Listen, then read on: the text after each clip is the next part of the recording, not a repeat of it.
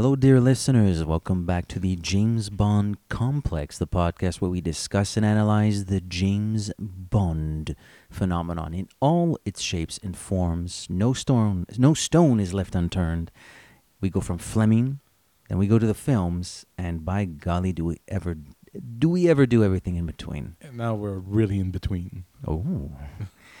So it's a momentous occasion on the podcast. Every week's a momentous occasion. The listeners have accepted this by now. But this week in particular, because we are, a few months back we discussed, what's it called? Not Casino Royale. Colonel Sun. Oh. You had C in your brain. You were Yeah. looking for what's the title again? Yeah, I did have Colonel C on Sun. it. And we really enjoyed that book. Very much so, very much so. So- But that was a one-off. Kingsley Amos only wrote one. Mm-hmm. Now we're in for the long haul, my friend. John, JG, my boy. Yep. We'll see if he's my boy. We'll see. I mean, he wrote 14 of them. 2 of them are novelizations, so I don't really know if we really count those as original novels because he's adapting somebody else's story. But I'm kind of curious to get to those novelizations. My understanding, I have not read many novelizations in my lifetime, but my understanding is, because it's a full book, it's sometimes based on a slightly earlier version of the draft. So sometimes you'll get interesting little nuggets of information, maybe morsels of character development that were discussed during pre-production phases that don't make it into the final film, but it's there in the book because at the time, Gardner, whoever writes the novelization, well, that's what was being discussed. Like, that was part of the character. So that could be interesting. I am curious to read those. Sometimes plot holes are fleshed out, characters are more developed, so it's going to be interesting for sure. John Gardner is a name that will be coming up a lot over the course of the next year and change, almost year and a half, probably, because it's not like we might not review a novel every single month. We'll try to mix things up a little bit, but considering that he's written 16 of these, he's 14, yeah, like he's basically our new Ian Fleming. But is he our new Ian Fleming? TBD. So that's his first book. It was released in 1981. Yes. Yes. License And there was renewed, a gap. License renewed being the title. We have not said the freaking book we're talking about. There's technically you have 2 novelizations, but there's like a huge gap in between the last. We'll count for argument's sake. I think we'll count the Colonel Sun Bond as it's in the same canon as Fleming, and it feels almost the same to some degree. So it's of the same piece. It feels so. There's a gap, and I mean the 70s were a time of change and revolution. Not only like sexual, but I mean cultural. Politically, things really change. Filmmaking changed a lot, especially in Hollywood. You have the young guns like George Lucas, Francis Ford Coppola, Steven Spielberg. They start making a name for themselves. You got a lot of those sort of counterculture, grungy type films that happen a lot. And Jack Nicholson is actually in a few of those really early movies, those American indie films. So yeah, there's certainly a cultural shift in the United States at the very least, but I guess whatever happens in the United States, we eat it up here in Canada. As far as Britain, would there be a big major cultural change? I suppose Thatcher gained. That was more 80s, wasn't it? Yeah, but it's early 80s. But that the book that we're going to discuss takes place. I think it's meant to be in 1981. It's printed in 1991, and I think. From the reading I've been doing, the intention of the author was to take the character and just transplant him into the 1980s. Yes. So essentially, and that's kind of what makes this book interesting. We'll get into its quality and we'll talk plot soon enough. I'm sure you have a wonderful plot synopsis for us. Perhaps. But what's interesting about this book is that it kind of plays fast and loose with the rules of continuity like the movies. If the actor changes, the actor gets older, they just change actor and it's still, quote, the same guy. That's sort of what this book is. It's still James Bond. But we're in the 80s now. I think, like in the movies, is going to be an expression that's going to be coming more often than it did when we were reading Fleming's original work. But after reading the book, we should have waited for A View to a Kill. Yeah, there's certainly at the start, anyways. Those first few chapters, there's a lot of A View to a Kill in there. A lot, actually. As the plot develops, maybe a little bit less. But I would say there's certainly a number of elements of this book that do harken back to the film Bond, the movie Bond, which I wonder what it must have been like being John Gardner and being invited to write these stories. It's funny, this week, I can never say the name of the show, the Spy Brary podcast released an episode where they actually talk about John Gardner, believe it or not. I haven't listened to it yet. I'm very anxious to listen to that. Shout out to the Spyberry podcast. It's pretty good. I say this week by the time this comes out. It's like a month ago. I honestly listen I have almost all the James Bond podcast feed or anything spy related on my phone, but I don't necessarily listen to every episode, because it's like an author I don't really know. I never read the book. I don't want spoilers of a book I've never read or something like that. Yeah, and I'm not terribly well versed in Gardner. I've read like 2 or 3 of them, and it was a long time ago. So I had read this before. This was not a first-time read, but it felt like a first-time read, basically. It was like New York. I've been here before, but I don't remember anything. I've actually, rereading it and researching it, I've discovered that I tried to read that book when I was must have been 10, 12 years old, and I was looking for a James Bond book because I knew of the movies, and I was like, oh, let's find a book, and that's the only one they had. And I honestly, the only chapter I read is the first one, because that's the I remember the only thing I remember from that reading, that it's something on a plane. So that's my experience so far with the movie. But I've read it, and I'm pretty sure, like you said, you don't remember anything. No. So again, I'm gonna have to give you the entire plot in detail. I barely read it a few weeks ago. I don't remember anything. All right, but it's better than the Fleming books, right? Didn't read any of them. At least I read this one. You read this one at least this time. But let me remind you, I got my plot synopsis. The 00 section has been closed since the realignment purge. M has made James Bond his single asset, his only problem eliminator, his 007. But things have started to slow down for Bond. He yearns for more challenging assignments, and he has been slightly changing his habits.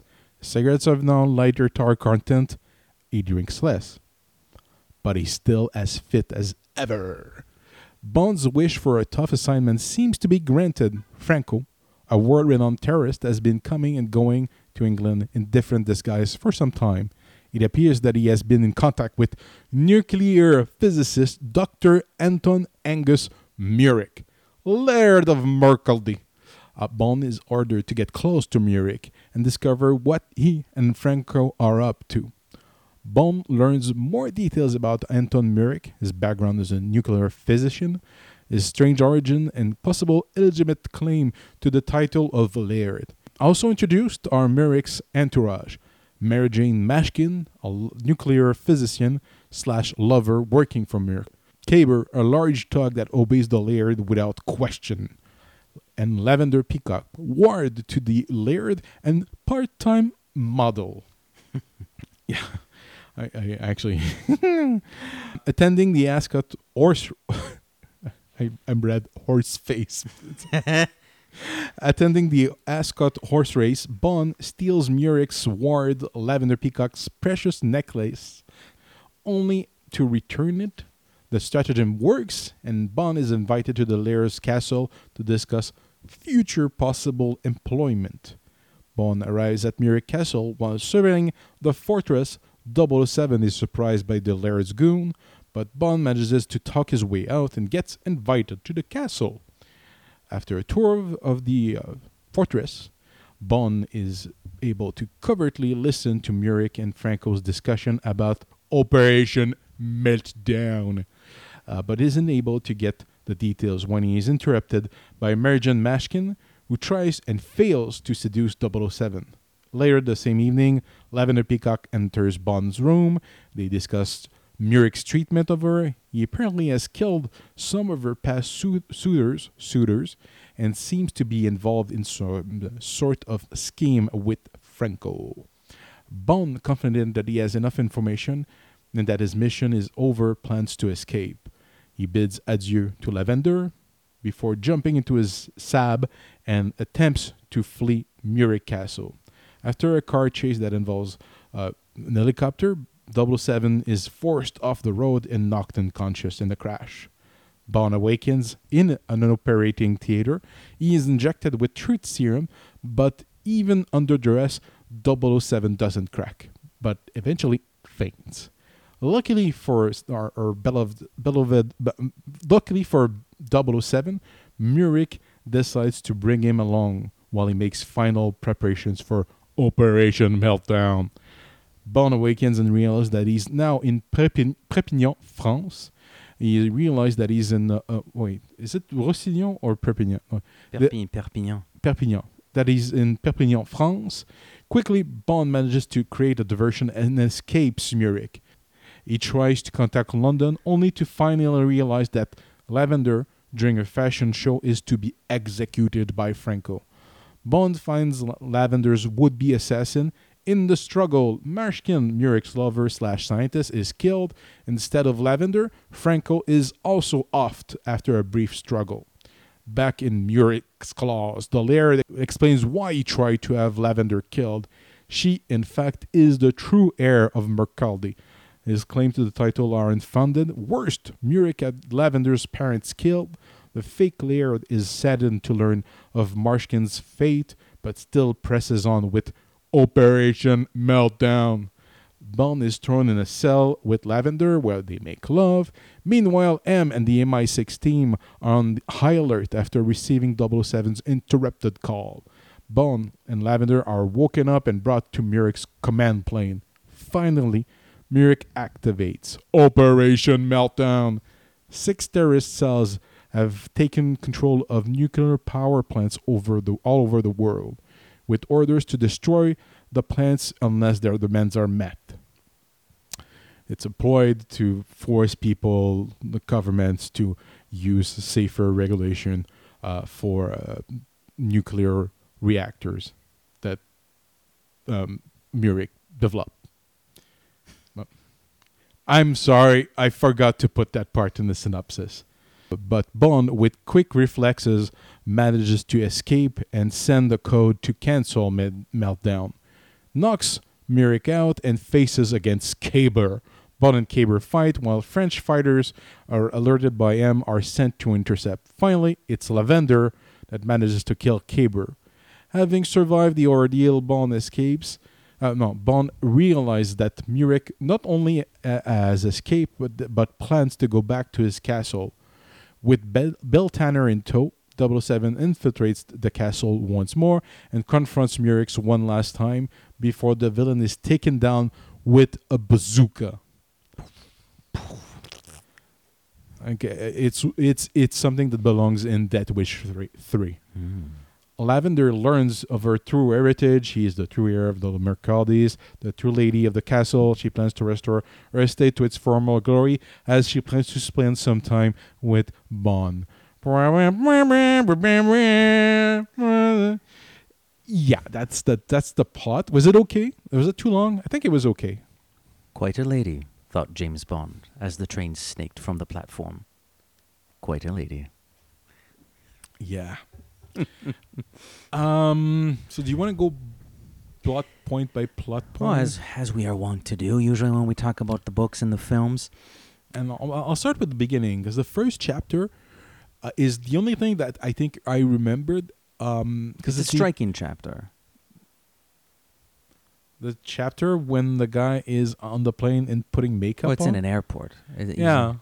And he changes his, putting makeup on. I mean, it's if you put it that way, yeah, it's a boring chapter or kinky chapter. No, what he does is he changes his entire appearance. He has prosthetics that he puts into his mouth, so to speak. Changes his he removes hair coloring. He changes his suitcase actually. He puts a whole entirely new wrapping over the suitcase. I thought that was kind of interesting. An unknown man who cannot be known because he changes his appearance so efficiently, quickly. He changes his identity, but I think and he's at an airport, so this man is obviously going somewhere. Like there's intrigue, there's suspense here. There's suspense, but it was disappointing, and I think it finds echo in Twine. The word is enough is that it sets up an interesting villain. Like it makes you, oh, who's this dude? And the character itself doesn't really have much of an arc. No, we do not see Franco hardly at all, really. Yeah. There is eventually a tete-a-tete between Bond and Franco in Roussillon, I think. Barely worth mentioning, actually. He just kills him. Yeah. A little bit of a wet noodle, Franco. So that's why that's part of the reason why I suggested pairing. Not only that, we also want to discuss Pierce Brosnan, which we hadn't done with. We're itching. Yeah, we're itching for some Brosnan, some piece of Brosnan. Yeah, we wanted a piece of that Brosnan. But yeah, so it sets up a villain that never actually pays off dramatically. He doesn't have an arc. No, he remains in the shadows for all intents and purposes throughout the book. The real villain, the real antagonist, as obviously you elaborated on in your synopsis, is Anton Murek, the Laird of Mercaldi. For some reason, I really can't explain it. I mean, Gardner's physical description of him has no resemblance to this character, but I couldn't stop thinking of Maria Klaus Brandauer from Never Say Never Again. That's who I kept seeing in this book. I don't know why. The charm, sort of. The charm, the bravado, the bravado, and the sort of flaunting his intellectual superiority while making really dumb mistakes. I'm like, why didn't you just kill him? Why is he still alive? Yeah, there's something. Well, that's very Fleming-esque, though. I can kill you right now, but you're gonna tag along. But. I don't. We had a lot. Although I think we still liked Goldfinger on the whole, we complained quite a bit about that book. Especially Goldfinger is probably the most. There's some lazy things in Goldfinger. Yeah, but this one I'm like, geez, there's so many times. Why is he still alive? Why are you showing him your plane and the command center and telling him, this button will blow my plane? Not exactly that, but he's like, you're giving him the keys. Why don't you just sit down and let him blow your operation? Because he's powerless. James Bond can't do anything. He's attached. Caber is snooping about, keeping an eye on them. And that's. I mean, you can't rely on Peacock. I mean, the poor girl. I mean, she's out of her depth.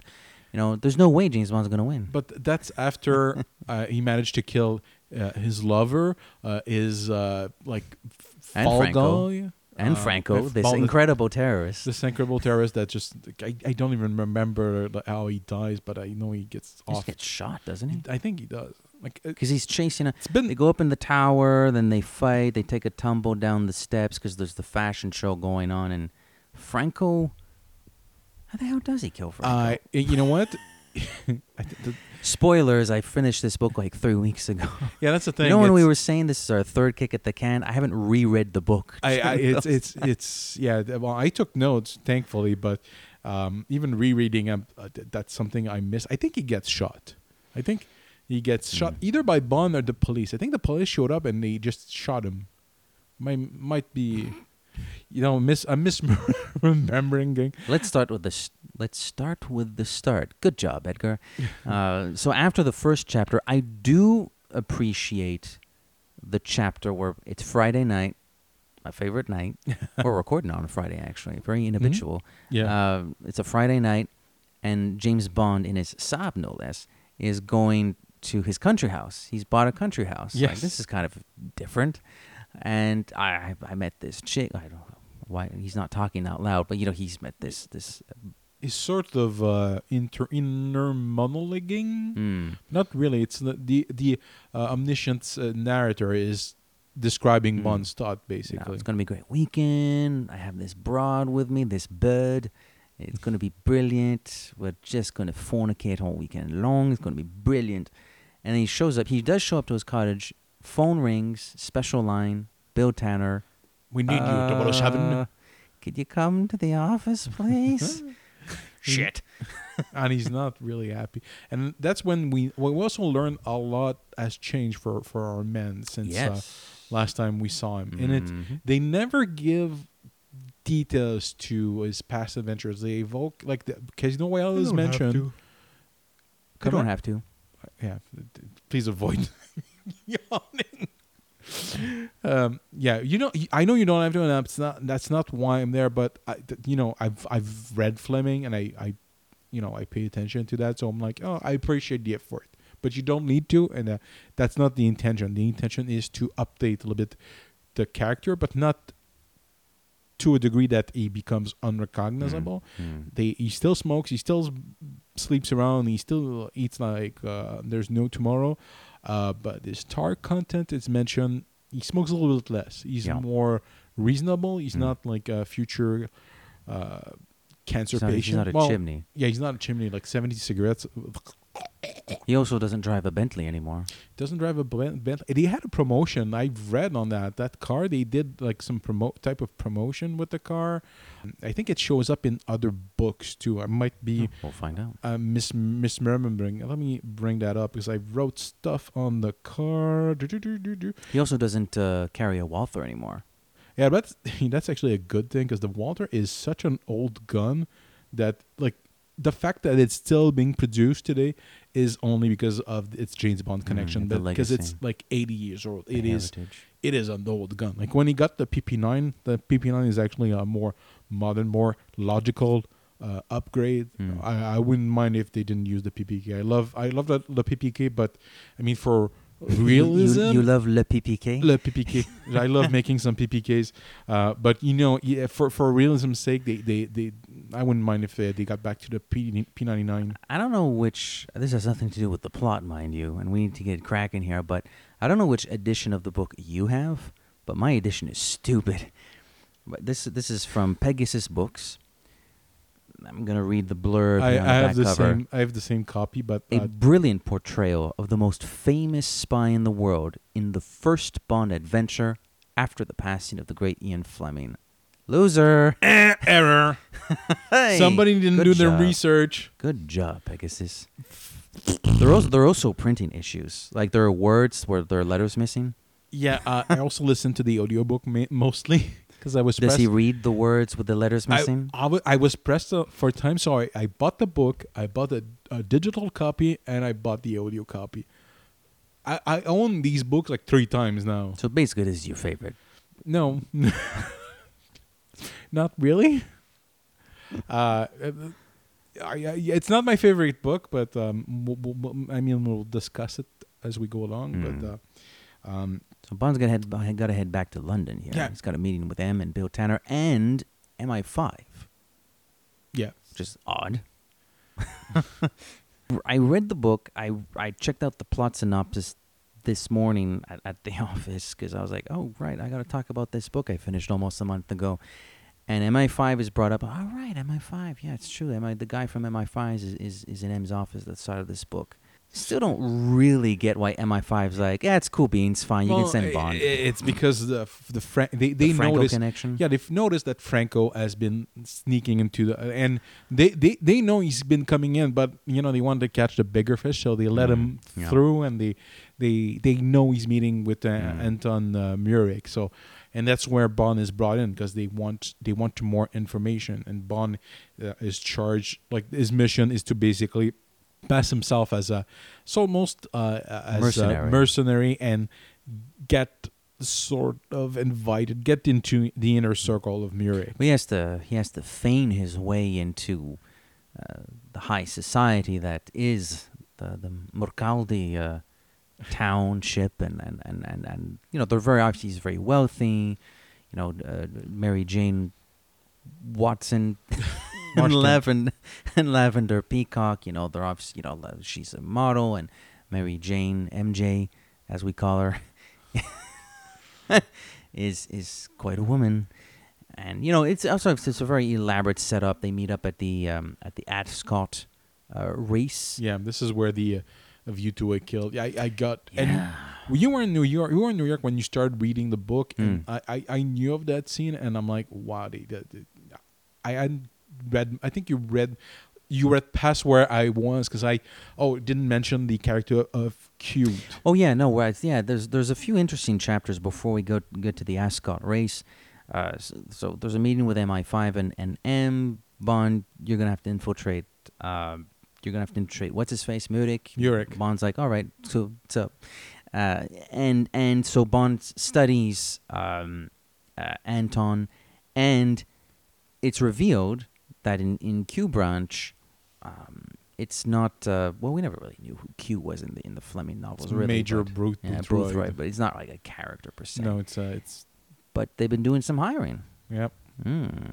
It's equal opportunity, and it's time for Q. It's the modern age. Exactly, 1981 modern age. It's out with the Q, in with the cute, which is a nickname they give to Anne Riley. Riley, right? And I think she's based on a real person because in the introduction, the author Gardner sort of thanks. I think her name is Ayn Rand. She's some sort of engineer, and she helped them with the some of the technobabble that they mentioned. Apparently, he says in the book everything is described in this book is real, and a lot of elements that I think they talk about head-up display in 1981. That was already a thing. So I'm like, oh, that's something else about this book. Now. This is a really interesting book because when you start to read this, when you know you're going to have Gardner for a long time, like we got a lot of Gardner ahead of us, and first impressions count for a lot, and maybe his style will change. Plot is important, characters, mood, tone, and I think Gardner is good at those things. He definitely doesn't have, nor was I expecting him to. But just the same, he certainly doesn't have that flair for colorful descriptions that Fleming does.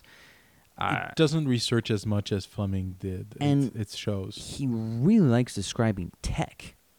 And I don't care to read about descriptions of tech. The stuff that I loved about Fleming is travelogue, is this entire... I think an entire chapter in Thunderball where he describes the origin of the player's package. Oh, man.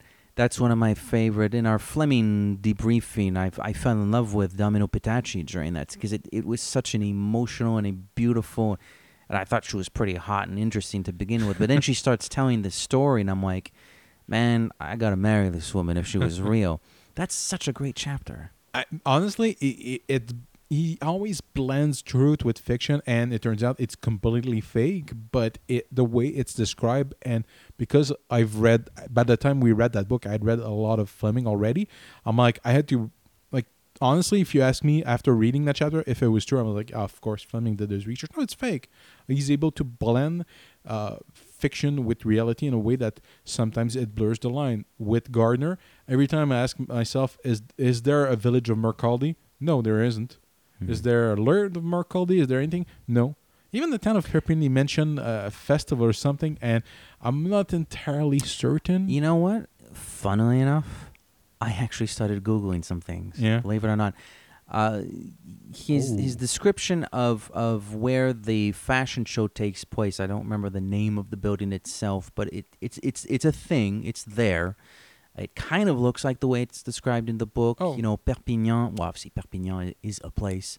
It kind of looks like the way he describes it. And Roussillon is the brand of the clothing, isn't it?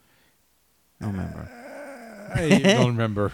But there are in the evening that these festivities take place. There's a square. And he describes like a building that is now a post office that used to be some sort of a bank. Like that's actually I don't know. Don't ask me why I Google nothing during 14 Fleming books and I decide to Google during that's just how Edgar thinks. That's just how he works. But no, that actually was fairly accurate. I was Google imaging the stuff he was talking about, and it's there. Yeah. So he does research, but it lacks flair. I mean, he does, and you mentioned the thing. He's fascinated with tech because the plane that eventually, it's described that Mercaldi built his sort of command center on, is an actual plane. It's been it's since then. At the time, it was probably the biggest, best thing that they could probably afford. But by now, it's been discontinued. That plane is no longer in use. You know, another detail that he mentions. 6 power plants. 4 of the 6 are real. The 2 other ones, I'm like, I googled. I'm like, if they're real, I couldn't find any information. Oh, really? Okay, that's a little weird. He yeah. wouldn't have found 2 other ones that actually existed. Or they might have changed. I mean, I think the 2 are in Germany. Yeah, but to not find anything. Maybe because of the Berlin Wall and everything. I don't know, man. But I couldn't find. Like I googled and I was Google was stuck. I was at work, so I'm like, I couldn't necessarily always make my verification. And I honestly, with my new job, I won't be able to do as much research as I used to be. Oh, so my phone won't be buzzing like 5 times a day while I'm doing work and during my break. Oh, I missed 5 messages from Matthew. What we should do this? We should do that. Check this poster. Hey, good for me, man, because I'm so happy. Like, it feels iffy. Like it doesn't feel as inspired as Fleming's description or research. And that's not necessarily to say that Fleming, never created any of the locations necessarily. As we establish in our You Only Live Twice review, there are no castles in Japan. So let's not dock points off of Gardner's style or work ethic because of something that Fleming was never guilty of either. Oh, I know. But I'll give him credit. I think the idea of the villain and the motivation somewhat is actually kind of brilliant. I like it too. Because I did the timeline because the villain is a nuclear physician, and he says early in the book that all the measures for security are insufficient in most nuclear power plants, and his goal is to create a crisis that will force governments to employ him, or at least use stronger methods of safety for nuclear power plants. And he says that inevitably there's going to be a crisis. There's going to be a catastrophe involving a nuclear power plant. And I'll just push things in the direction of that catastrophe, the China syndrome. Yeah. But 5 years later, we had Chernobyl. I know. And is Chernobyl not mentioned in here? It's eerie because I think he rattles off some plants like, think about this one, think about that one. And I think he mentions Chernobyl at some point. I'm like, and I knew that this was written before that, so that was a bit eerie. Yeah, well, just at first I didn't pay attention to it, and that's why I mentioned before we started recording that I'm glad we had the time because that stayed in my brain. I'm like, wait a minute, and it's like, wow, that's actually real. Gardner caused Chernobyl? No, but he was right, and I'm pretty sure people. And that's the thing. We're going to talk about the movies a little bit more because I feel like the influence of the movies has started to rear its head in the book, the new canon, the Gardner canon. Yeah, there's definitely. I mean, the scene with Cute. And that's the thing. In her flat? Yeah, even before when he's and that's when we were in New York. I'm like, I told you, wait till you're at that scene when he's cleaning his gun. I'm like, you're just gonna picture Roger Moore, and he's cleaning, and the way it's described, it's very erotic way that he's sort of disassembling his gun and sort of like sort of like almost stroking in front of the it's almost sexual harassment, but delightful. But of course, this is James Bond. Now it's made very clear that Cute has refused the advances of pretty much anybody in the office that has made any sort of attempt to woo her. But of course, this isn't just anybody around the office. This is 007 we're talking about. It's Bond. Irresistible. So she doesn't mind it when he strokes it, and they actually go out on a date. Yeah, they have a nice little dinner, and she brings him back to her flat. Yeah. And then this never happened in the Fleming books. Yeah. No. She has a light show and holograms and moving walls and a fountain. This felt like Never Say Never Again. I could imagine like the holograms. I'm like, that's Never Say Never Again. Never, like if they made Never Say Never Again, it would Die Another Day. Yes, also. That's actually holograms show up. What is happening? You think it's gonna show back up, that it's gonna be a plot point that he's gonna use an hologram or something. No, it's just there for. Why? It's useless to the plot. It's bizarre. I mean, I'm surprised an editor didn't cut this. Let me tell you this. Let me say that. I can't speak this evening. We never usually record this late. What I think is going on, and this is where it gets exciting because we got all those books lined up. But this is the first one. I think Cute, unlike Boothroyd, who's like sometimes referenced, but he's not really a thing. I think Cute is going to be a recurring character. I think she's going to be the Q of the Gardner books. Do you want spoilers or non-spoilers? Ah, shoot. She sticks around. I don't know if she's in all of the novels, but I'm just the same. This is like her, check this new character we made up, or I made up, and, didn't you think that was cool? Because she's coming back. I think that's what this is. I did not dislike her. I feel like it changes the dynamic of the... And you know what? The thing that fascinated me of rereading all the Fleming material is that Miss Moneypenny is not a non-character in those books. Nothing. She's not an entity. And somebody wrote novels about her. I'm like, where did you get... like, there's the Miss Moneypenny diaries. I'm like... Which apparently are perfectly fine, but it does beg the question, based on what? And honestly, probably the movies, because in the book, she's not... I wouldn't mind doing them at some point down the road. They're there. They're canon, so to speak. But you know what? Weird.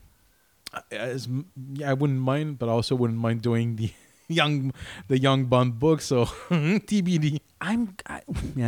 This is. You know what? Yeah, we're on dérape. We got to get back to license renewed. I had something to say about the young Bonds, but whatever. Right.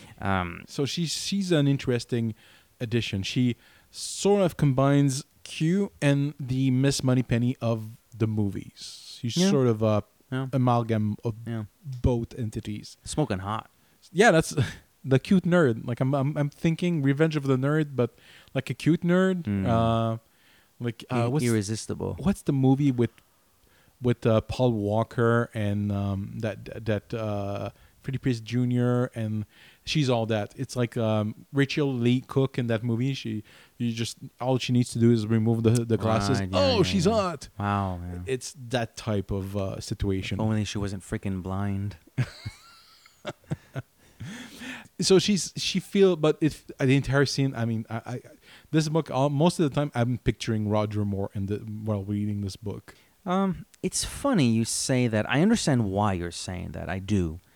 But I saw Connery in my head. Actually, I mostly saw Connery still. Really? Yeah. There's something about literary Bond because that's the source. That's where it started. It started as books, and at the inception of the film franchise, it was Connery.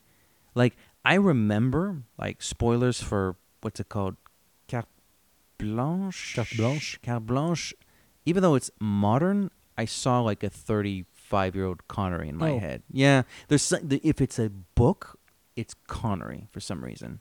Yeah, it changes for me. It depends on the book. It's if I get a vibe, different book, different vibe. Sometimes I make up my own 007 in my head. For Carte Blanche, I made up my own like modern guy. But this one, I got the strong vibe of Roger Moore. There's this Bond as a whiff of Roger. No, but he's more assured and he's more confident than any. Like he's not unfazed by the situation, but like it's a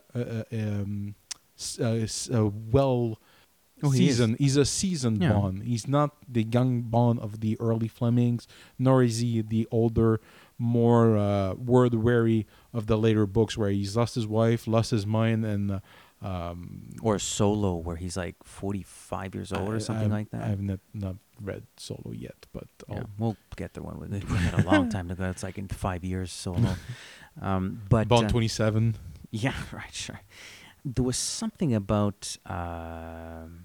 Oh yeah, but confident. But I will say this: Gardner's pretty good at. It's not really a torture scene, but I guess the equivalent of the torture scene in this movie is the truth serum scene. It is a torture scene. It is a torture scene. It's mental torture. Yeah. And I actually kind of liked it a lot. I was actually re-listening to the audiobook version, and it is. I love these audiobooks. The actors sometimes the prose on paper I don't react to it, but when I hear it perform, it just it becomes alive. And I'm more an audio person than a visual person. So I'm in between, but sometimes I'll lean more on one side than the other. I think every book we've done, you've mostly listened to the audio. Yeah. I've done both. I've done because I tend to reread certain passage to like really soak them in. And this passage, because I was re-listening to it, I'm like, it's actually quite good. Because the thing that happens in the book, he gets the mission, and he goes to the Ascot race. He performs. It's funny. I was looking. It's mentioned that he's reading a book on pickpocketing. Yeah, he practices a move. The book, from what I understood, doesn't exist, but the person that supposedly wrote that book actually did. So that person was like, "It's weird. The two power plants, a book not existing, one place not existing, but another place existing. It's weird, huh?" It's strange. It's not. I mean, it's the 80s. You didn't have computers. I don't know, like. And plus, Fleming was a journalist. I think he had a natural instinct for that and his background in espionage. Yeah, that natural curiosity for detail and reporting. Mm-hmm. He was a reporter, so yeah. So Gardner was not. Exactly. And the entire Ascot scene and feels... I mean, I got strong. And then you told me you were reading that that part of the book in New York. You said it's A View to a Kill. It legit is A View to a Kill. Mm-hmm. No, it definitely is. Like, you got... betting on a horse that has no chance to win. Well, actually, what is different is that... And it's the same racetrack. It's the exact same racetrack as in A View to a Kill. That's and I wasn't too sure, and I verified, and it is. It's one of those things where, like, in the fan community, you often... I'm sure we've said this, too, on the show or maybe off mic, like, they don't want to touch the continuation of it. They don't want to continue. And then, then you see Spectre, and it's like, what? Yeah. And then... you read this and you go like, what? No, they do go into the continuation. They don't say it. They do. But they do. They pick and choose. And honestly, this plot that the villain came up with actually is... I really like the plot. It is. It for a movie adaptation, it would need some tweaking, some adjustment, because I think 6 power points at the same time is a little bit ridiculous. But just one nuclear power plant is horrifying enough. Like 6 is so big it becomes ridiculous. Yeah, if they act, because the idea is, it's so terrifying. The risks are so nightmarish, so apocalyptic that of course the governments will pay up. Yeah. So it's not gonna happen. That's the gag. That's the ploy. But I was thinking, obviously James Bond's going to save the day, so I'm not too worried about it. I do want to find out how he saves the day. But what if James Bond did muck it up and the China say, like, would 6 power plants? Wouldn't the whole world? Oh, the entire... I mean, even when you read about Chernobyl, when Chernobyl happened for a while, I mean, things look dire. Like if a lot of people sacrificed themselves. And if they hadn't, we wouldn't be there today. That thing would have and it's covered by they covered up with sort of a they call it a sarcophage, like a sarcophagus of metal to block the radiation. And if that thing ever crumbles, I mean, we're screwed. That thing is just still radioactive to this day.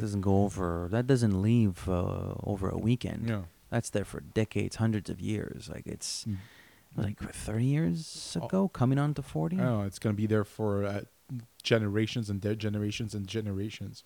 So this plan Because Anton Murik doesn't actually want to destroy the world. Again, the ploy is that, well, why would they not, like, they're not retarded. Of course they're going to pay me and to prevent it from happening in time. But if that failed, like if Anton's own ploy failed and they actually did it, it's the end of the world. And also that the fact that he uses terrorist and you like, okay, they're going to listen to your code names, but they're not in their right mind. They could just say, screw this, we're blowing it up. Yeah, because if Franco... It is such a big gamble when you think about it. It's insane. Because of a code name, they're going to turn themselves in. What the hell? I know. It's not an air... I like the idea of the plot. There's a cleverness to it. There's obviously a there's a real world element to it.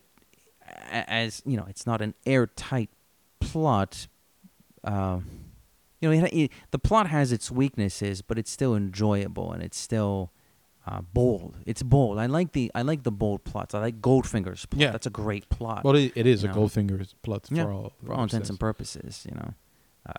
So I still enjoyed it, and we're sort of going back and forth in the plot here. But so we go to the Ascots. Bets on a horse that has no chance of winning. Oh, wins. Lo and behold, it wins. It's also Anton's horse. He loves horse racing. Well, a horse is a horse, of course. Yeah, absolutely. And we also meet MJ and Lavender Peacock, who is just stunning.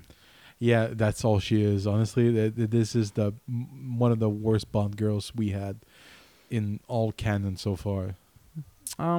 Let's see. We didn't really like Vesper.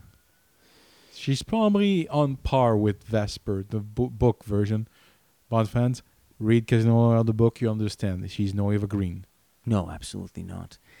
I don't know. I think Vesper's probably still at the bottom, but there's not much to Lavender. She's obviously very sweet. She wants to do well. She's a prisoner. She's a kept bird. She's in her cage.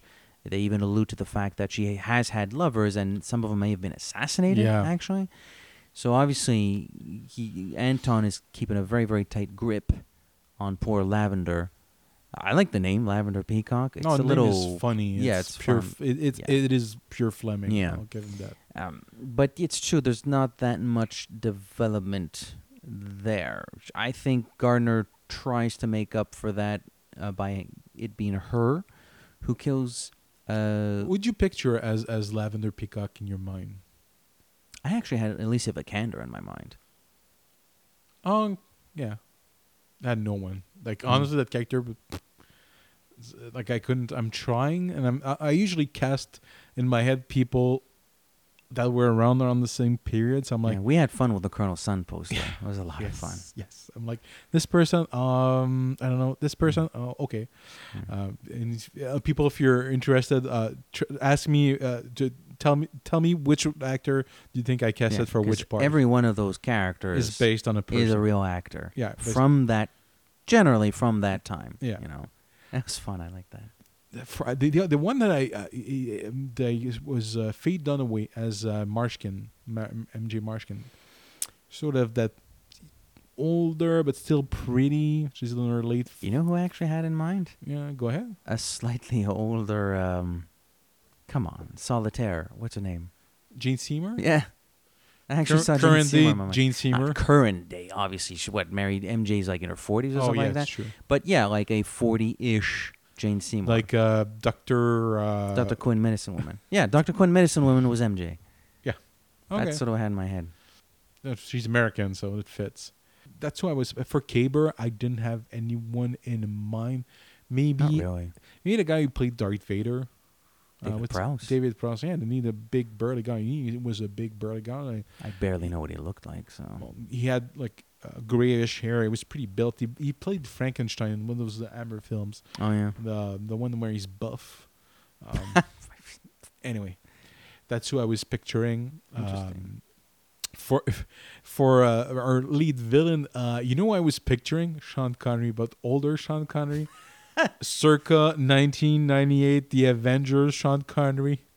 I haven't seen that in a long I haven't time. seen that movie, but I looked at the trailer and that looks like a hot piece of garbage. We need to review that. No, we don't. Oh, yes. My name's Why? Matt. Why? You're listening to the Avengers Complex. So we have all our villains. Bond shows up to the castle using some Night vision. Night vision. It's the brand new tech. Great goggles or whatever he's wearing. Yeah. Man, the equipment he brings into this... I know we're getting ahead, but the equipment he brings into this castle, it's like, holy moly. I mean... But there was a time when this was high-tech stuff. This was really cool. This was fin point of the technology. Most of it is on my cell phone these days. Yeah. It's quite astonishing. Quite astonishing how times have changed. Now, mind you, we're talking about 1981, and we're recording this in the middle of 2019, so it wasn't exactly yesterday either. But still, we're still talking about computers. We're still talking about recording devices. We're still talking about night vision. You know, it's funny how things have changed in that respect. But so it's nighttime. He goes and obviously it's Scotland. You know, the story takes place in Scotland predominantly. Well, first half takes place in Scotland, and so you got night vision, and he gets picked up by some heavies, including Kaber, who he.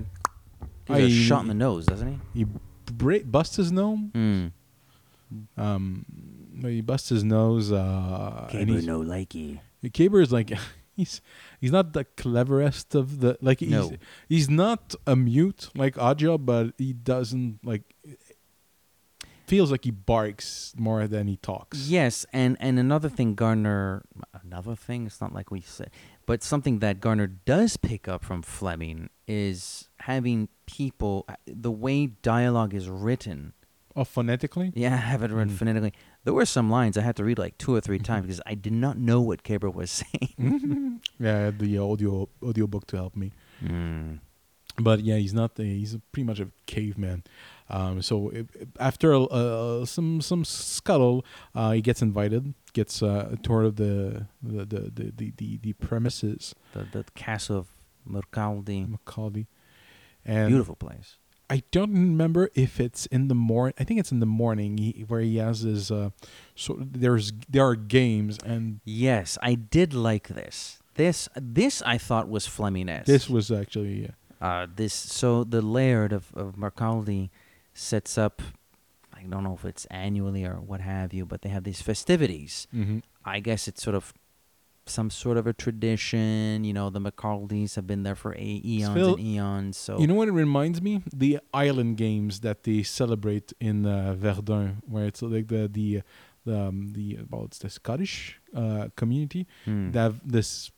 The Highland Games. Yeah, the Highland Games. Okay, I heard Island Games. I was like, what? Island Games? I'm mispronouncing probably. Yeah, but they have these games, and they have things where they throw logs around. I don't know what they do, but it celebrates its own culture, and that's what I'm picturing: people in kilts and sort of resting around. Well, you got these tents are set up around the castle. You have music playing, people dancing, and it's all these traditional instruments, traditional dances, so it's sort of, hearkening back to the long-standing culture that's lasted throughout the generations. So it's this joyful affair, and at noon sharp, I think it is, Anton really wants James Bond to fight Kaber to see what kind of a man he is. And first Bond is like, no, no, thank you, no gracias. But if you want a job. You want to fight him. You have the balls for it, Mr. Bond. Exactly. Do you have balls? Wow. Not that you put it that way. But Bond cheats, of course. Yeah. I love that. Yeah, it's true. You don't see Bond cheat that often. He sort of, kind of, he out-cheats Hugo Drax at the card table. But you don't see him cheat very often. On physical confrontations, going to use every trick you can in the fight with... Simon explained a few weeks ago. Yeah. But the fight in the book version of From Russia with Love, like he faints being dead, and then he stabs Red Grant. And Red Grant, it's only by pure luck that he got the jump on Red Grant. Grant would have overpowered book version of Bond. You can't. It's basically Woody Allen against Arnold Schwarzenegger, both in their prime. Woody Allen versus a werewolf. Basically. Oops. So, but the thing is, obviously, the intent is of the fight is not to murder one another, but it's pretty clear that Caber is Caber wants to hurt. Pretty him. badly. But Bond does. What the heck does Bond do? He puts he uses some spray, doesn't he? Yeah, some type of toxin, and it looks like and for all pretenses, even for Caber, he faints. He thinks that Bond managed to choke him, but Bond sort of. And it's a funny little moment, that one, because I'm reading this going like, does nobody see Bond do this? He practices skills to. Well, he's a master pickpocket now, so he must be a master secret sprayer. I got a secret spray for you.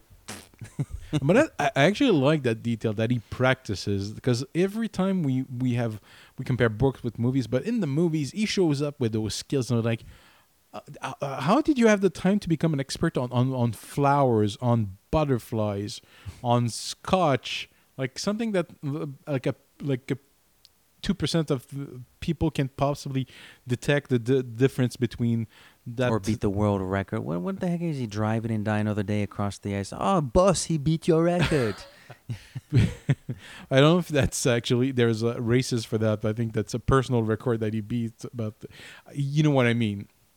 But I actually liked him. He learned new skill, and he practiced like a moron, like we do when we want to learn new skills. We have to practice and all. It's like when I learned to tie a tie, I practiced an entire afternoon just to make sure I learned to tie a tie by reflex. So no, absolutely. I want to read the cut scene from the book where Bond keeps passing himself out because he's spitting in his own face. I gotta get this right.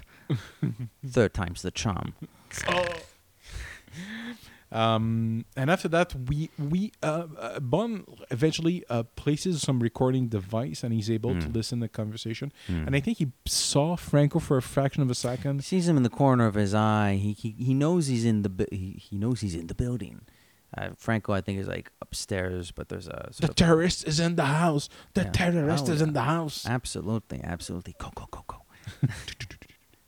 So so Bond is in his room, a very strange room, mostly black room, with weird with mirror sets. The mirrors are set up in a fashion that it makes the room feel much bigger than it actually is. I didn't really understand the geography of his bedroom, except that his bed has its own television set and tapes of movies that are already that are still in theaters. That Anton, he's got it made. He's evil. He parrots his own movies. So he starts listening, and at first, I don't understand how much he gets, but he knows that they're up to something. And at one point, somebody comes knocking, and it's Mary Jane Marshkin, and she's really coming on to him hardcore. And if this was a movie, he would have banged the living hell out of her. Roger Moore would have moored her like a fine wine. Give her a good Roger. Sip that up. Déguster. Sweet. Make it last all night long. Go down smooth. Make her sing music. He would have made her sing music. However, that's not what happens here. In fact, it's quite interesting. This is where we're still firmly with. I get what you're saying about things about the films bleeding into this book, and I agree with him. But this is Bond of the book, because he actually says, nope, this is not smart. Yeah, that's what I'm saying. The Bond of the movies would have, but the Bond of the books, he doesn't sleep around as much. He has a reputation for it, but in the books, I don't think it's well. Well, he does sleep with at least one per book, so we know he slept with at least, 14, 15 Flemings? Not always. He doesn't sleep with Galbraith. That's true. And in the short story, if you count the short stories. True. We did the presentation about a year ago now. But he does. It is mentioned in the books and in the Fleming canon also that he sleeps with married women between missions. He's promiscuous, but he's not comment je pourrais dire ça, genre, like the man whore that Sean Connery portrayed him as. Roger Moore too. Oh, Roger Moore's the worst. It's incredible. But yeah, puts most people to shame. Yeah. Oh, maybe even overdoes it a little bit. A little bit. You didn't have to bang her too. Why not? What does one do in Rio for 4 hours and when doesn't Samba as he undresses her? Yeah. And even she's like, what's happening? Huh? What? So he refuses her. She leaves, and I don't know if he immediately listens to the tape, but the information is missing. Like the details, they knocked accidentally in the microphone that he was using, and he can't, like, he only lists portions. He gets what I think the name of the project, the fact that there are various locations across the globe. Franco is obviously involved. Murick is now culpable. But yeah, there's some, again, it's the fact that I finished it a little while ago, some of the details. But yes, he doesn't know the full picture, but he believes to have enough to report to London with it. And he bids, like, Lavender shows up. I don't know if he immediately says goodbye to her, because there's a moment where actually he doesn't immediately, because he has a meeting with what's his name, Murick, with Murick, where Murick almost spills the entire plot. Like he says that it shows him his not war room but weapons room. Yeah, and he says that he has something with he wants Bond to kill Franco. It's never he doesn't necessarily explain why, but he wants Bond to kill Franco. Mm-hmm. And it feels this is where, like, the part of Blood that I feel like is really getting, like, that's not Naked Gun, Hot Shots Part 2, because Hot Shots Part 2, if you haven't seen that movie, what's the one where he cooks eggs on her stomach? That's the first one. Hot. Okay, that's the first one. But in the second one, the guys, the character of Charlie Sheen gets hired to get the guys that went to get the guys that went to get the guys that went to get the guys who were captured. And that's pretty much what Bond is doing. He's getting the guy that's supposed to kill the guy who's supposed to kill the guy who's supposed to take over the nuclear power plant. There's a redundancy. Yeah. That I'm like, why don't you just kill him yourself? Yeah, it didn't really make a whole lot of sense. You have Kaber who just wants to hurt people. Just let him kill Franco. Yeah, it's again, although I do like the book on the whole, I think there's more positive than negative. If there are any negatives, it's way too much tech description.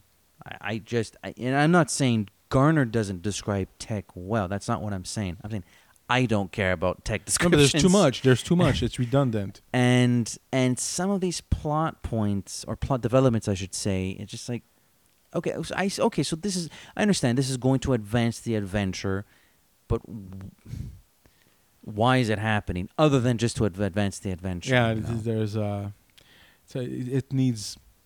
This book needs some buffing. It feels like it needed some editing. Like the scene with Cute, as much as I like her, the hologram thing.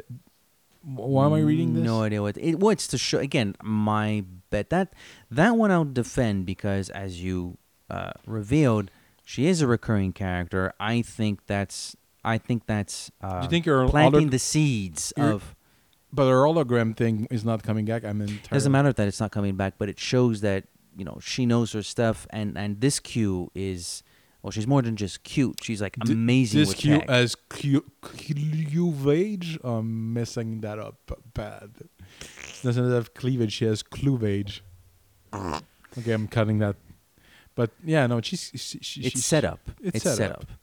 It's set up, but that sort of Russian doll, the assassin's going to kill the assassin's going to take over nuclear power plants. And the entire deal that he makes with other terrorists, it's like, it is really like a 1980s version of terrorism, where it is, people didn't understand really the nature of terrorism. I think like pop culturally, when you see terrorists, they're either very cartoon, or they turn out to be the villains in Die Hard where they're not actually terrorists, they're thieves. So the whole fashion show thing, I also don't I don't mind them going to Perignon because it's like I googled the image. It's like it's a really cool place. It's a great Bond location. It's a great location for the fashion show that happens there. I don't get it. Like, why is there a fashion show?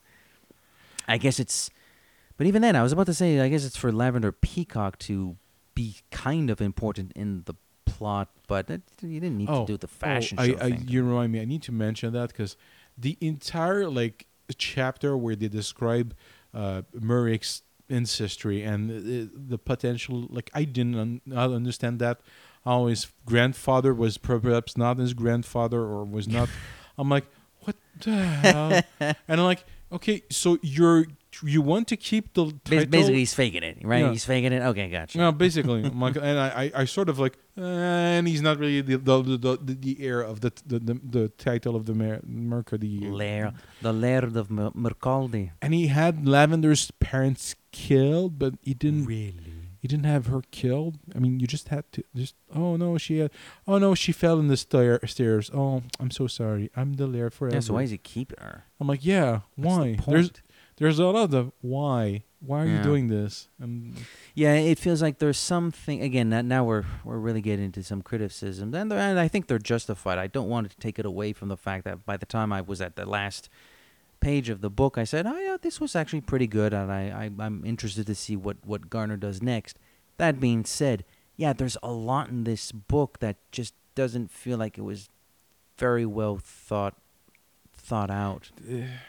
I don't know when it'd be interesting because I know the other ones are published almost on an annual basis. Now, mind you, Fleming did the same thing, but this guy's not Fleming. We'll see how the other ones turn out. But this is the first one, so I'm curious to know, when did he start writing it? When was the planning stage? What was it like the year before? And he had to quit. We need this one in a year. Okay, you got it. Also, I mean, the estate of Fleming's estate might have had to say into what he's able to write and what type of plot. Sure. And I read or heard interviews with Benson, and Benson said, yeah, they asked him to write a plot synopsis, and they had a lot of say. His estate has a lot of say on what type of story, official post Fleming. I'm sure Anthony Horowitz has these meetings. I'm sure William Boyd had meeting, and this was probably the first. Well, there's Kingsley Amis, but I think Kingsley Amis, because of his personal connection with Fleming, I had probably some leeway, and it feels like it's a continuation. It's technically published a few years after Fleming's death, 4 years after Fleming passed away. So the disconnect between the Bond of the 50s and the 60s and a Bond from 1981 is not as strong in Cognizant as it is with License Renewed. There's a disconnect a little bit. But Gardner manages to pull it off. Oh, yeah, no, it's still a page turner. It gets the job. License Renewed gets the job done. Bond is back in book form, anyways. Here he is, new adventures, hello 1980s, new tech, new threats. Nuclear, not weapons, but nuclear meltdowns, possibly. New car, doesn't smoke as much. It's like, okay, it's fine. I anticipate better things going forward. I certainly freaking hope so. We got 25,000 Gardners. Do you want to know? Well, that's good, but you're going to offer an opinion. It's not an opinion. It's what I read, and what I read is that his second novel is not, apparently it's not very good. Even it's an opinion. I know, but Kingsley. Well, I don't know if I should say it, but I'll say it. Kingsley Amis actually wrote a review of that book, and it I didn't read it completely because I still want to read the book, but he apparently goes. He takes him down, he mocks him, and he didn't like the book at all. And I spoke with Emery from 007 Intrepid podcast, and he read, I think from what I understood, he read most of the Gardner, and he said the second one, he gets better from what I understood, but the first two, man, oof. And To be fair, I actually kind of like this one. I had to think about it. I'm like, we've read all the Fleming, and not all Fleming is created equal. There are books I really do not like. We had problems with Diamonds. Yeah. We had problems with. We still like Goldfinger, but we have problems with it. Goldfinger is a lot of problems. The book is actually, the film is better than the book. Oh yeah, by a fair margin. No, yeah. What other one? Well, we do like Fleming here at the complex. Yeah, I mean, we won't do a. We struggled with Octopussy and the Living Daylights. Yeah, we struggled with that one. That one was a struggle, but I think the bottom of the novel was Diamonds Are Forever, and this is actually better than Diamonds Are Forever. Oh, I'll read this before I read Diamonds Are Forever again. I like Caber. Caber's a fun antagonist. I do like Anton. I like that flamboyance. I think that's why I saw Marie-Claude Brandauer, because you're not wrong. I think there are shades, and I to be honest, I enjoyed him, but I enjoyed characters that think they're so clever, and sometimes they make really dumb decisions. Yeah. And you're like, oh, you poor imbecile. I'm not sure it's being over clever. I think it's being overconfident. Yeah. It's overconfidence. Overconfident dumbass. Yeah. So, I mean, yeah, we've been talking about this book for an hour. And let's pick up the pace. So Bond gets the hell out of there in his Saab. Now, there's a massive chase that goes on in the town of Macaulay. The whole town is against him, it feels like. I've forgotten that part. Well, yeah, like the people are coming out, and he has to drive through a crowd. He doesn't actually drive over people, but he's aggressive. He's an aggressive driver. He needs to get the heck out. Pretty much it's the Goldfinger escape from Eric's. But if the Chinese people were everywhere, not just a few of them in a car chasing him. Like, they're Chinese people everywhere. They're everywhere. Well, they're townspeople everywhere, including a helicopter, including a chopper.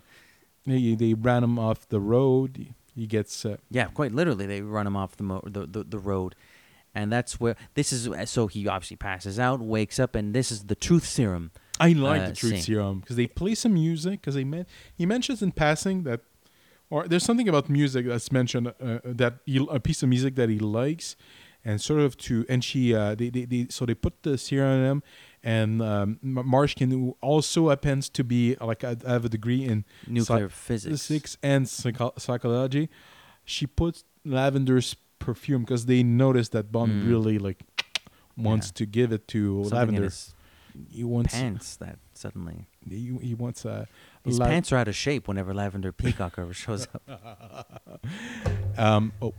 So they start to question him, and he resists, and he's that part is the description of how Bond is fighting the serum in his mind is pretty intense. I did like it.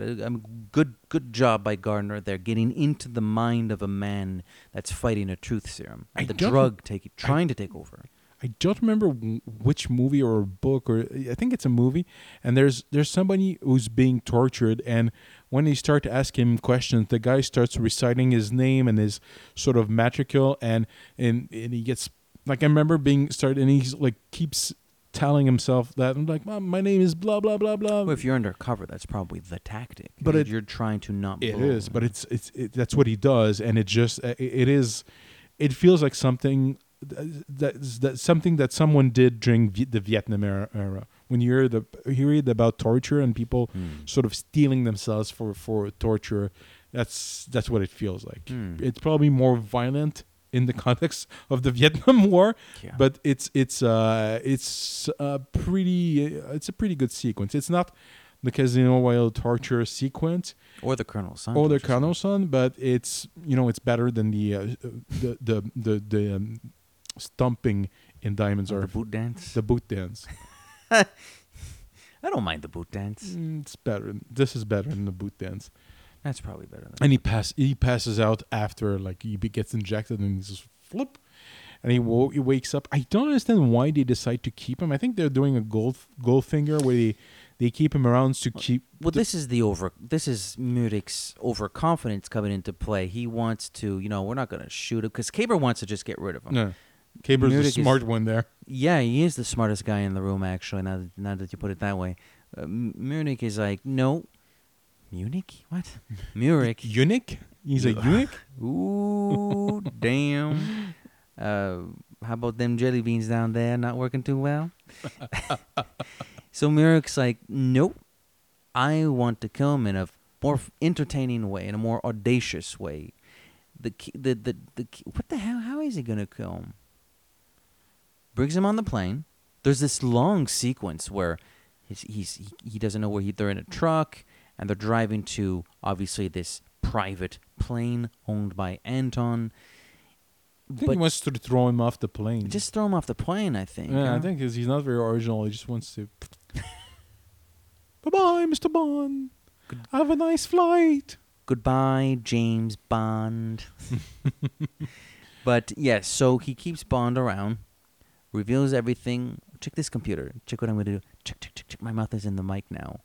Operation Meltdown. So, yeah, he's very prideful. Anton is obviously very, very prideful. How can this fail? Lavender, of course, is brought along. This is sort of classic Bond movie stuff. Yeah. Where there's really no reason why Anton would be keeping either Lavender or Bond around. It doesn't make any sense. But, if you kill James Bond, you can't write any more of these. So. And if you kill Lavender, well, the Bond girl's is out of the picture a little too soon. So you can't really play that card. It's true. Again, it goes back to what I was saying earlier about it. Even though overall it's entertaining, there are little individual plot points that just... I'm not expecting airtight logic in my Bond novels. I want them to be a little crazy sometimes, but there's a difference between zany and, well, there's just no logic. This is a little bit sloppy. This is sloppy, actually. Just plain old sloppy. Mm-hmm. But you know what? If I'm still enjoying the story, the characters, I'm gonna. You know what? I don't care. Like it's like in Indiana Jones. When you think about it, everything that he does in the first movie in Raiders, he's like, if it was not in the story, the Nazis would have discovered the Ark, brought it to that island, and they would have opened it, and they would have gotten zapped. And really, Indiana Jones didn't have to do anything. Exactly. When you think about it, but it's still an interesting, fun movie. And this is still an interesting book. I do. It's so the Bond does get. Wait, how the hell does it happen? When is the plane sequence? The plane sequence is after Perignon. Yeah. Right. There's an entire detour in France. Yeah. The whole festivities. There's this torch that's coming down from the mountain to celebrate this. I think it's Saint Jean Baptiste. It's sort of Saint Jean Baptiste, or is it Saint Jean Baptiste? I think it's Saint Jean Baptiste. I'm pretty sure. Their version of Saint Jean Baptiste, anyways. So they celebrate, and they at one point Bond managed to escape. I love that where they're at the airport. Hey Joe, how's it going? And Joe's like, "Who the hell are you?" That's kind of clever. I like that. It's not flashy, but it gets the job done. No, Bond flees. Yeah, I do like that. I like the sequence at Perignon.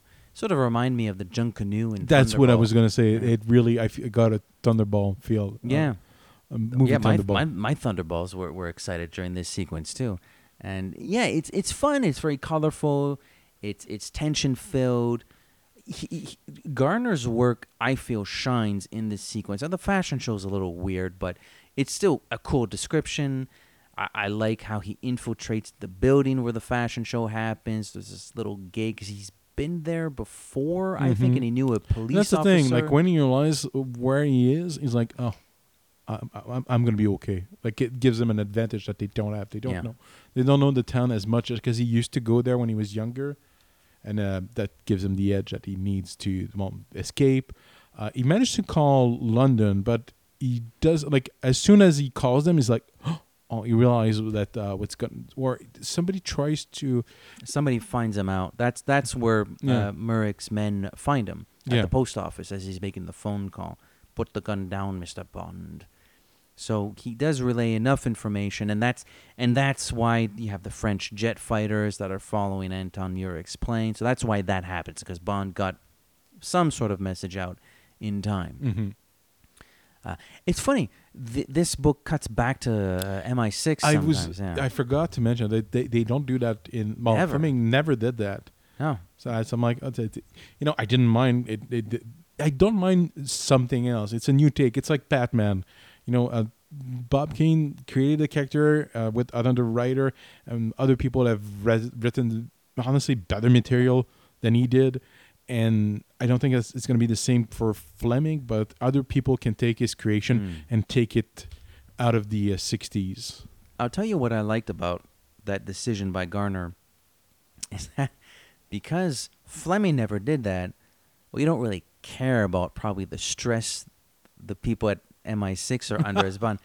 Here you actually get to see that. They're disheveled, they're tired, they probably smell bad, they haven't shaved. I'm picturing... Gardner really sets those scenes up like, Jesus, this is... Like, what the hell is going on? Where's Bond? The Tanner of GoldenEye is in this book. Like, sweaty, like with sweats, armpits, sweat stains. This is...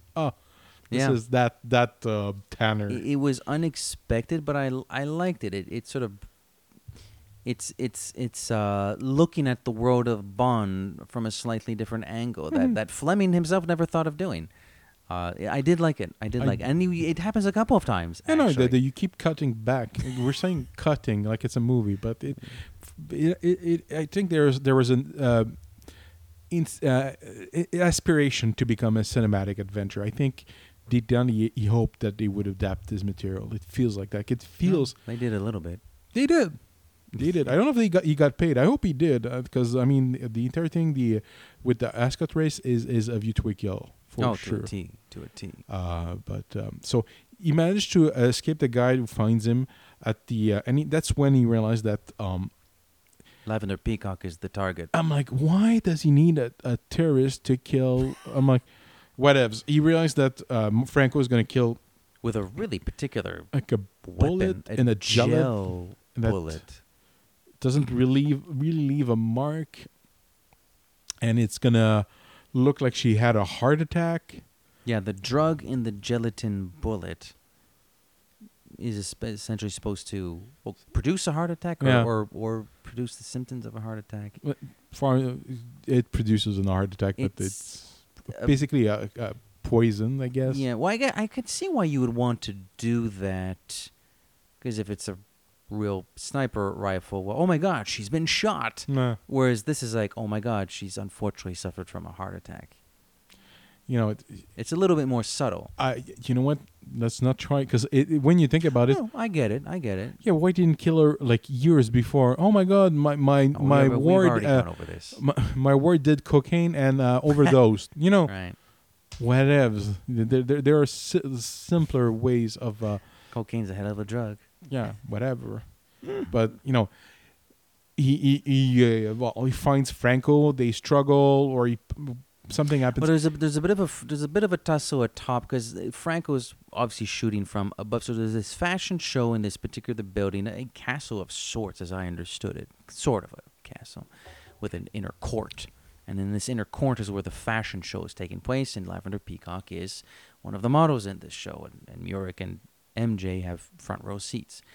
And Bond discovers or understands that Franco is going to be shooting from not a watchtower necessarily, but a higher vantage point. So it's a very narrow staircase that twirls, and Bond is like sneaking up behind. I don't know why he's being quiet. There's probably a lot of music and cheering going on anyways, but he's being quiet. Oh, it would reverberate. It would shake, and he would probably the guy would. He would feel it in his thunderballs that someone was coming up from behind. Exactly. Oh, I got a tingly down there. What? You know what? Bond. I have to say, because she's about to get killed, but the idea of not only a female villainess, but a female villainess with a background in psychology, and she's sort of attractive also.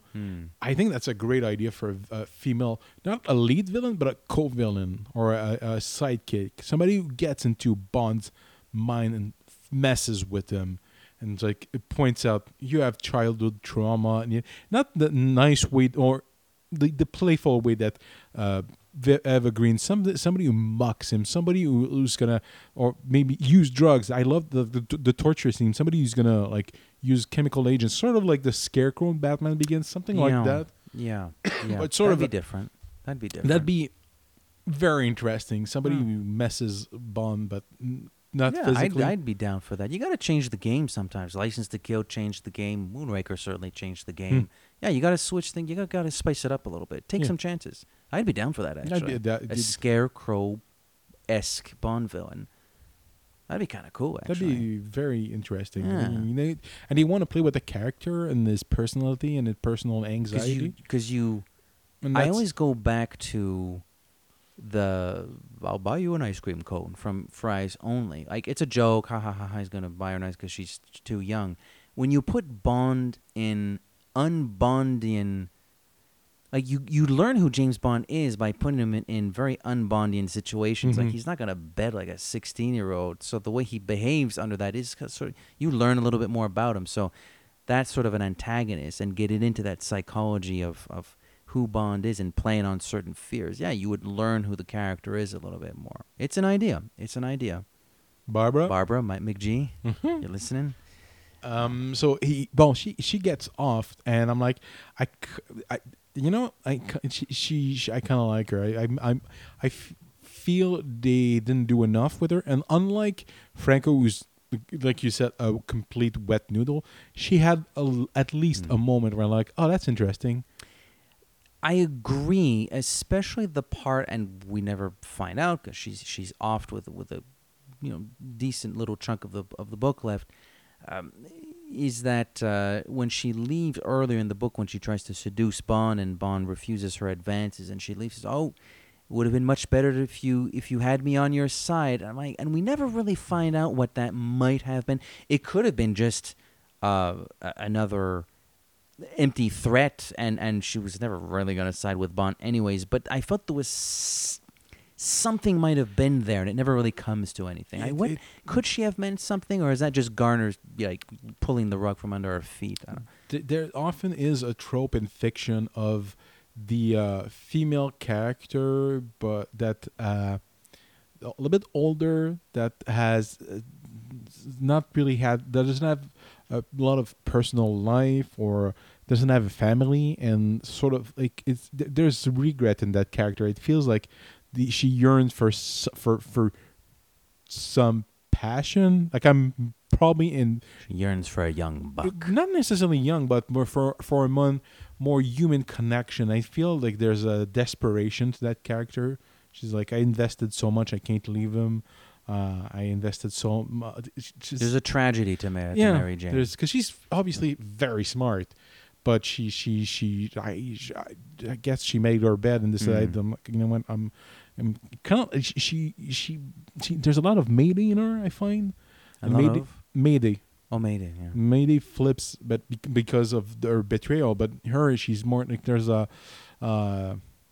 sadness, I find. Yeah, there is a tragic aspect to her, because even Bond mentions, oh, she's pretty, but it doesn't say that she's tall, but she comes onto him a little bit too strong. It's politely implied that she's. I don't know how you could politely, but I'll put it that it's politely implied that she's a little old and a little sad. Yeah, it would have been interesting to get into that character. For a character that's not a big part of the book, I think we've talking about her a lot. Yeah, she's come up a lot so far in this review, but justifiably so. There was a lot of potential, and it's not that the potential is spoiled. I still like Mary Jane, but there could have been a little bit more there. Barbara, Mick? What if there's another version of this book in a parallel universe where Anton is killed in the fashion show, and Mary that would have been Jane interesting. That would have been interesting.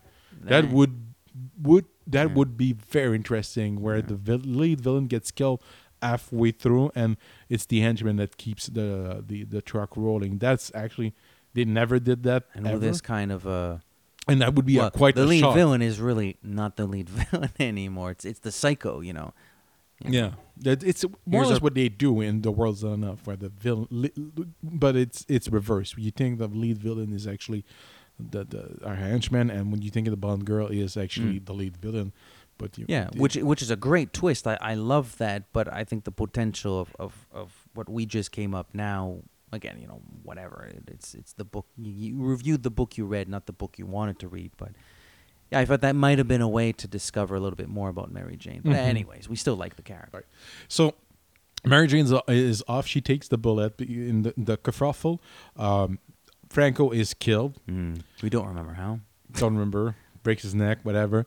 Bond is captured and he's brought to. And he's thrown in a jail cell with Lavender, and all of a sudden they make love. Sweet love. I'm like, what the hell? I'm like, you're in jail, and you're like, yeah, it's time to get it on. I'm like, I don't know. I feel like there hadn't been a sex scene so far. Yeah, but honestly, I feel like it's out of place. Gratuitous. It's very gratuitous, and when you're in jail, I'm like, that's not the first thing I would think of, like getting laid when I don't know. Well, the world could end tomorrow. Maybe cuddle or maybe hug her would have been more natural. Actually, fornication. Or she seems to really want it too. Yeah, but it's written this way. But it feels unrealistic to me.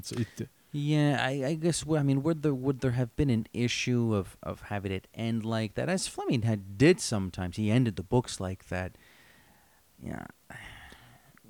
Like in the book version of Goldeneye, I put Goldfinger. I mess those two up to get all the time. But in Goldfinger, there's not a scene where like he doesn't sleep with Pussy Galore until the end of the book. In the film, and it is one of the more controversial scenes in the Bond. Yeah. So it's not something I don't know. It felt weird to me. Yeah, it almost felt as though Gardner was like, oh, shit, I haven't thought up of a scene where they can fornicate because it's a Bond book, and obviously he has to bed the Bond girl, and this is the Bond girl. I guess I'll do it here. Why would you not do it at the end? Like, have her invite Bond. Oh, she's now the new Laird of Mercaldi. Come by for a visit, and that's how the book ends. He shows up for a visit, and so close the door. I have this great party, James. Since I'm the new Laird, come down. And he shows up, and like, oh, am I the first guest? You're the only guest. And the book ends like that. That's better. That is like, so great. It's like you should write for Ian Fleming publications. Exactly.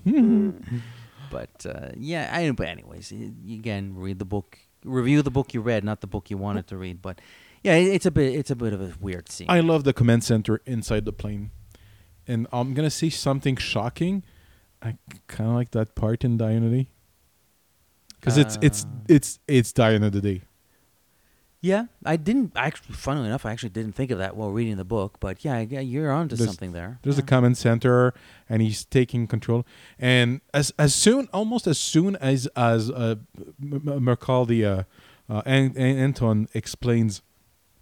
The code name, it's because his name for the terrorist, he has a name. It's Warlock, and the code for to start is war. So he says he contacts all the cells, and it's like war, and Bond deduces it the second word to end the attack for them to surrender is lock. So he managed to knock Mercaldi out, managed to send the message lock, and that's the end of the nuclear threat. Caber shows up. There's a fisticuff. I don't really understand. I know that it's Lavender, and at one point I think that the plane starts. She stabs him in the neck with something. Yeah, there's blood gushing everywhere. Yeah, it's really gory. But it is Die Another Day. Like the plane is falling apart because of the fight. Well, I mean, it's easy to say it's Die Another Day comes out. I like that part in Die Another Day. 20 years after this book. I mean, it's did Neil Purvis and Robert Wade say, "Oh, we should take that license renewed scene"? Like, I think how many books? Let alone James Bond. I know, but how many Bond books? Well, it's a Bond book. They probably read that book. And I honestly, it's controversial. There's a little bit. It's CGI heavy, but I love the idea of a mobile air fortress, and I like the idea that it's falling apart, and there's something about almost Greek-like because it's sort of Icarus ascending in the heavens and being burnt down, and doesn't necessarily work for a license renewed, but it's the notion of seeking grandeur and sort of falling apart mid-air is still there. Yeah. So this is maybe not the sequence of the book I liked the most. I was happy Caber finally got it. I think this would be one of the things I'd like. I mean, Caber's fine. I didn't really love him. I like Mary Jane and I like Anton. I didn't really care that much for Caber. Caber's just a muscle. Yeah. He's totally forgettable. There's nothing interesting about him. You know? He's big and mean. Yeah. And I couldn't understand half of what he said. The audiobook is perfectly fine, but I mean, I didn't care for him. I'm like, okay, he's dead. But for some reason, Anton is still alive, and he hides in a compartment. I think he takes a parachute. Doesn't he hide in a compartment? Yeah, he hides when the shit gets down. But it's mentioned that they saw him jump off the plane. Yes, that's true. You're right. I did forget that. Yeah. And Bond deduces I don't remember what the logic is, but he does explain what it is. He needs some paper, I think. But it's the dumbest thing. I'm like, you're dumb. Honestly, when do you not think that the authorities will be waiting? I wish they would have written something else. That's a weak ass ending. I love the idea of being blown up, but as a bazooka, basically. But it should have happened somewhere else somehow. Like he needed to, like, I don't know. He tries to get the money from the ransom or whatever, but just going back to his home, like the worst place where you can go back to, like your home. Why the hell?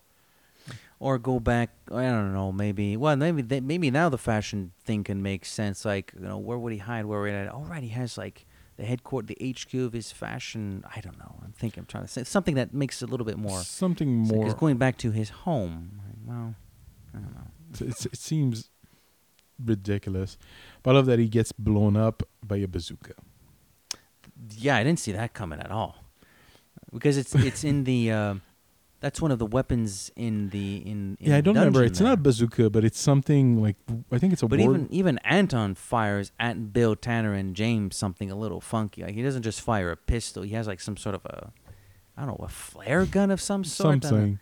I love that Bill Tanner shows up for the end. That's cool. That's kind of cool. I did like that. Get Bill in the field. Mm-hmm. I don't know. Rory Kinnear, action man. Yeah, I don't know why Bill Tanner, but I liked it anyways. I didn't understand why, but I liked it. I liked it. I mean, but you know, I like suddenly they're. I feel like we've gotten to know Bill a little bit, mostly through Colonel's son. Yeah. I never felt we knew Bill that much in the Flemings. He's a little bit the man with the golden gun. I think he's a little bit more prominent, but he's never like a character. He's more like, and then Bond this, and then Bond did that. But he feels more like a character in Colonel's son. Yeah, he does, because he's playing golf with Bond. Yeah, and he's also there when the cops show up. I have a theory. Bill Tanner is Kingsley Amis.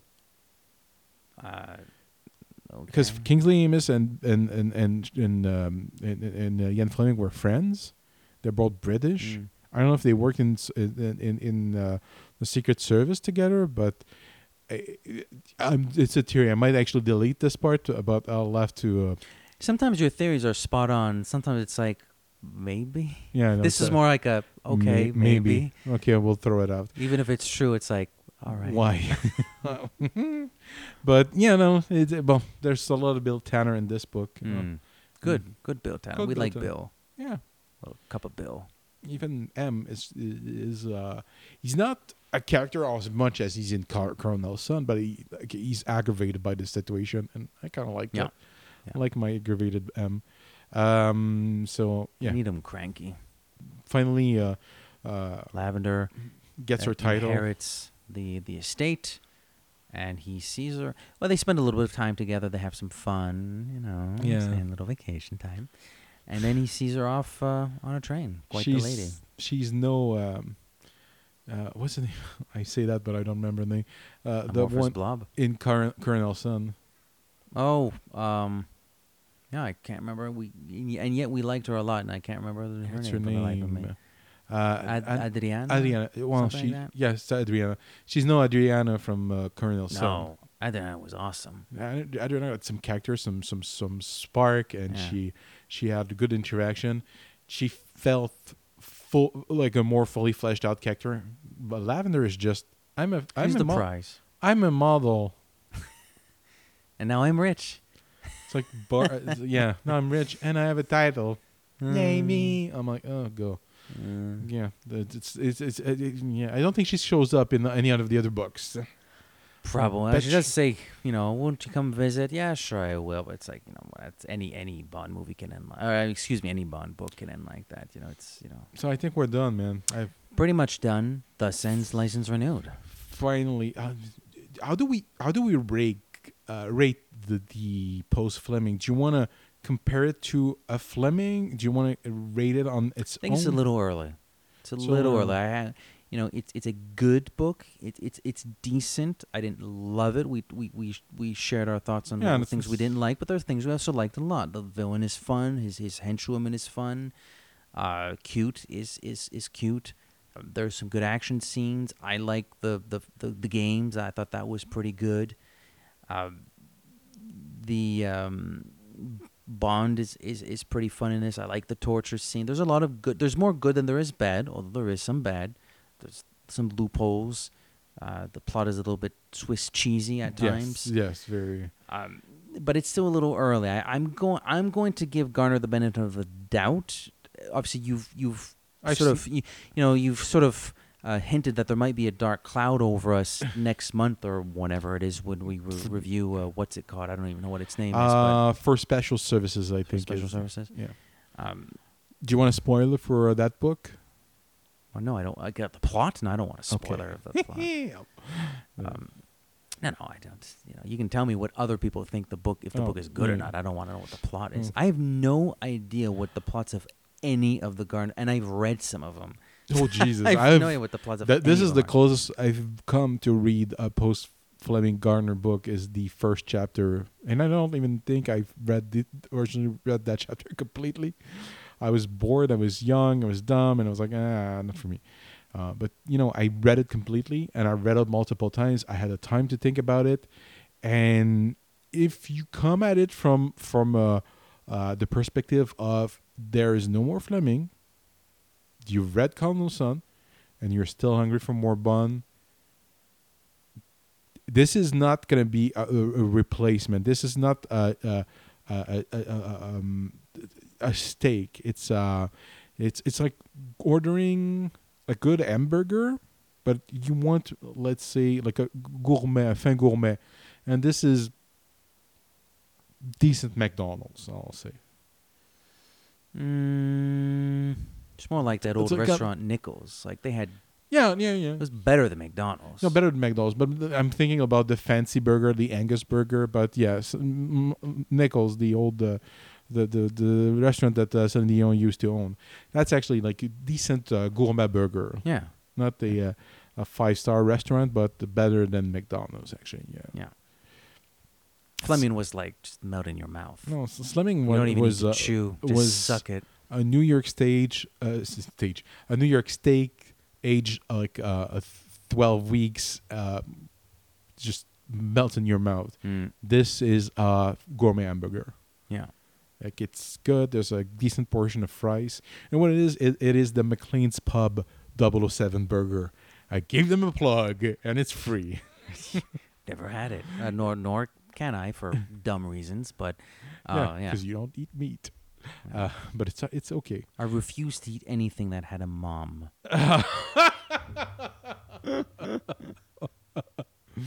Anyways, that's another that's for the food complex. I have a question for you, because now I think we both agreed that you want to save up as many as possible of the because we have one Dalton. He did write a lot of them. Oh, you're talking about the movies? Yeah, the movies for the pairing up. So we have. Oh, we got Twine. We got Twine. That's locked and loaded. Yeah, that's locked and loaded. So we got 3 more Brosnan. We got one Dalton. We got 2 more. 2 more. And we got we got 3 Craig's, Yeah. and potentially a fourth one. That's 3, 4, 6, 9. So it's not a lot. It's not a lot. I think honestly, where we're going, and we've talked about this before. I don't know if we did it. We've said it on mic. I think we're gonna have to review a Gardner, and let's talk about the Bourne Identity. Then review a Gardner and Austin Powers. We're gonna have to. You know what? I have few days. Well, also we got Casino Royale 54. We talked about going to the library of the actors themselves. Yeah. How about Untouchables? Untouchables, as we mentioned. Oh, you know what? The Rocketeer. I'm gonna put the Rocketeer there. The Offense. The Offense. It is a Sean Connery movie from the 70s. It is the movie he got to make through his deal to come back for Diamonds Are Forever. Oh, that's a. It has nothing to do with James Bond. That's interesting. Yeah, he's a detective that's trying to. They've arrested someone, a presumed hooligan who's accused of, I think, raping and killing a girl or something like that, and he's trying to break him. But he's a bit of an alcoholic as well. It's really, really good. It's interesting. Great Sean Connery. The Tailor of Panama. Tailor of Panama, The Matador. The Matador. There's one that he did with Rennie Russo. The Thomas Crown Affair. Thomas Crown Affair. You got Roger Moore, who did North Sea Hijack. Flying Geese. There's a lot of fun. I've seen Flying Geese. I like it. There's one that's on Netflix. Gold. He made Gold. You know what we should do?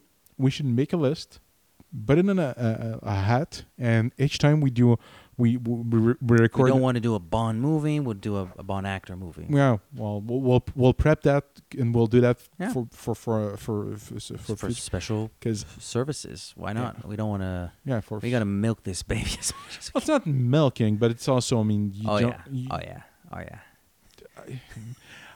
It's everything in between. But after all this talking, all this discussion, this chatting, and this so exhausting, Mr. Chaput, you got to tell me. You have to tell me. Do we have people everywhere? We have people everywhere, don't we? It's really true, man. I'm amazed of how many people we've been. This has been a crazy year. Jean Goyette. So we got the James Bond de France connection there. We got Bill Koenig, who's on his own podcast, not his podcast, but he's a regular on that show now. So we got Bill, we got Jean, we got Joe, we got Matt. We're gonna have. Well, we've actually already talked with Jeff, but we're gonna meet him soon. It's been quite something so far this year. Year 2 of the James Bond complex has been very different from year 1 so far. Yeah. It's been like, you know what? I'm glad it's never it's never boring. No, it's each time fun. I'm like, I think we can't do anything better or think anything bigger. Something happens. Something happens. I'm like, it's gonna get bigger. It's gonna get better. We had the fireworks, then it was Casino Royale in concert, then it was a concert here, then it was Spyscape, New York, Bond location. We're talking about London in April of next year. So we have people everywhere. www.thejamesbondcomplex.com, which also serves as our Tumblr platform. Facebook, search for us at The James Bond Complex. Twitter, at The Bond Complex. Apologies to James. We're on Instagram. Search for us at The James Bond Complex. YouTube. It's getting a little bit better. It's getting warmer. We're not hot, but we're warm. Search for The James Bond Complex. Wasn't there one? Well, there's obviously Google Play. Anchor FM. Anchor FM, yeah. Anchor.fm. Yeah, Google Play. It's like Child's Play. And then you got iTunes. Search, subscribe. It's really easy steps. I mean, guys. You love gold? Keep up with me. Yeah, do you? You love gold. You love only gold. Golden stars. Yeah. Come moulé, like in star shapes and no less or more than 5. So, yes, give us a 5-star glowing golden gun review. I am on Twitter, @00pop, _OH_pop. I'm at Matt Auclair with tuttis, and I'm not like I'm mostly on Facebook, and I think we're pretty much done. We've been going on for a long time. So yeah, those are platforms, and just as James Bond always returns, so too with the James Bond complex. Merci. Toujours un plaisir. À la prochaine. Au revoir.